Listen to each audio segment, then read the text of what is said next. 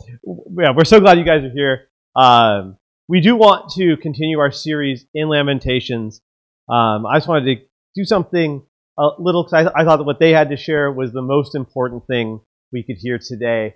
But we do want to continue through because there's 5 weeks in September, and there's 5 chapters in Lamentations. It's almost like I did that on purpose. And this week, we're in Lamentations 3.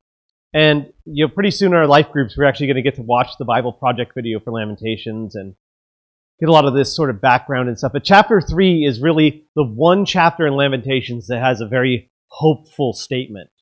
So I want to read that together. It's in Lamentations 3, and it starts in verse 22. And the prophet writes, "Because of the Lord's great love, we are not consumed, for his compassions never fail. They are new every morning. Great is your faithfulness. And I say to myself, the Lord is my portion. Therefore I will wait for him. The Lord is good to those whose hope is in him, to the one who seeks him. It is good to wait quietly for the salvation of the Lord." And when I read this little bit, and I think about what does this mean? How can this impact? So in the last few weeks, we've been talking about some kind of deeper things, right? We talk about the pain that we all face and how God is there present with us, but he's also teaching us something. And sometimes we're there because, life is hard. And sometimes we're there, and more often we're there because we do stupid things.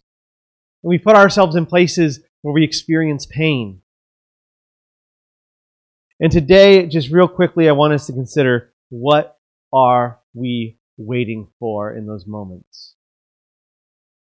What are we waiting for? When we're in that dark place, that hard place, where we're hoping the light at the end of the tunnel isn't a train coming straight at us. What are we waiting for? I think we see the things that we should be waiting for in those seasons, in these couple of verses. Because I think we're called to wait for his love. And the prophet begins, "Because of the Lord's great love, we are not consumed." I think we need to wait for his love in those seasons, because his love is there. Because God loves to take our disasters and to turn them into something beautiful. God loves to take our wreckage and our mess and then use that as part of our story of how Jesus changes us and transforms us, and how he can use those things for his kingdom purposes. So when we're broken, when we're hurt, we have to wait and remember, because of the Lord's great love, even in this moment of pain, we are not consumed. For his compassions never fail. And then it says, they are new every morning. Great is your faithfulness.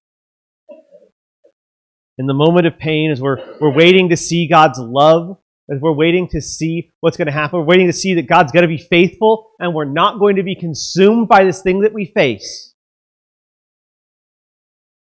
we wait for the morning. Because someday it's going to come. The moments of pain don't last forever, because God's love is new every morning. His faithfulness is great to us. Whatever we are facing in this moment, God will take us through it into what he has for us. The morning is coming, even when it feels like we're in the darkest moments of our night.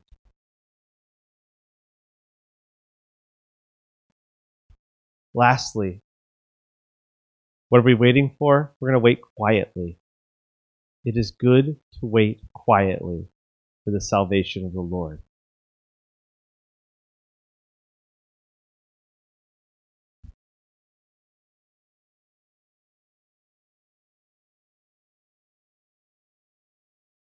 It's a good illustration, because quietness feels a little awkward, doesn't it? It's too quiet. Sometimes we get a little like, is he going to say something? Is he not going to say something? Is it time to go home? Is it lunchtime? I don't know. When's he going to start talking again?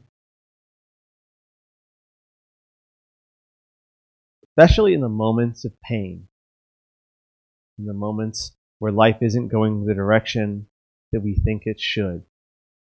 It's very easy to take those moments and to fill them with noise.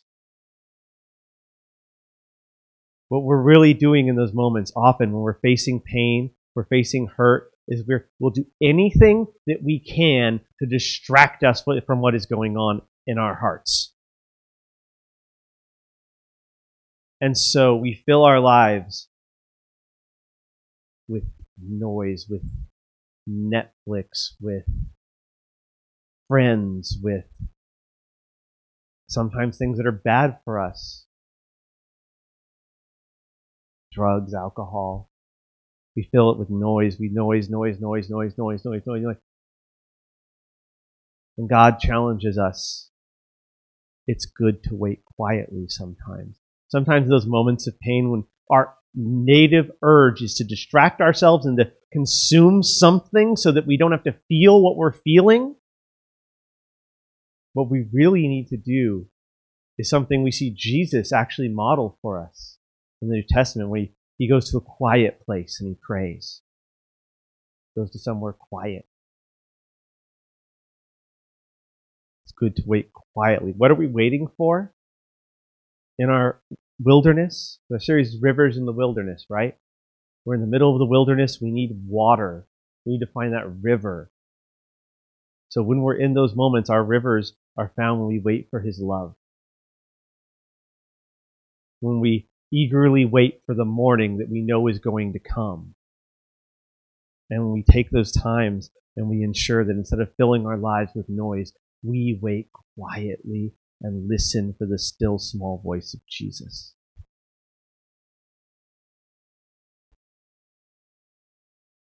But then interestingly enough, there's verse 25.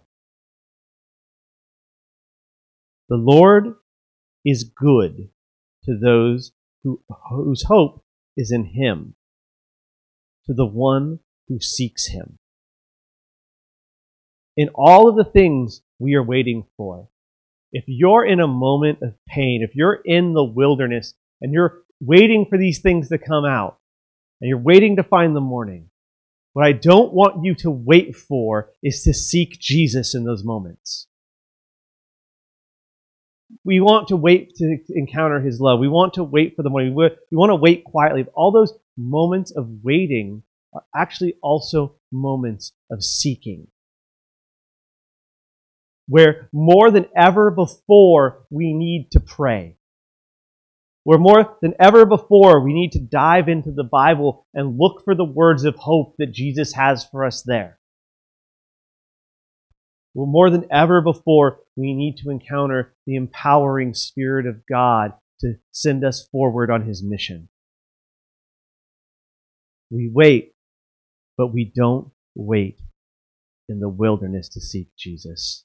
Instead, we find out that the Lord is good to those whose hope is in him, to those who seek him. Would you pray with me?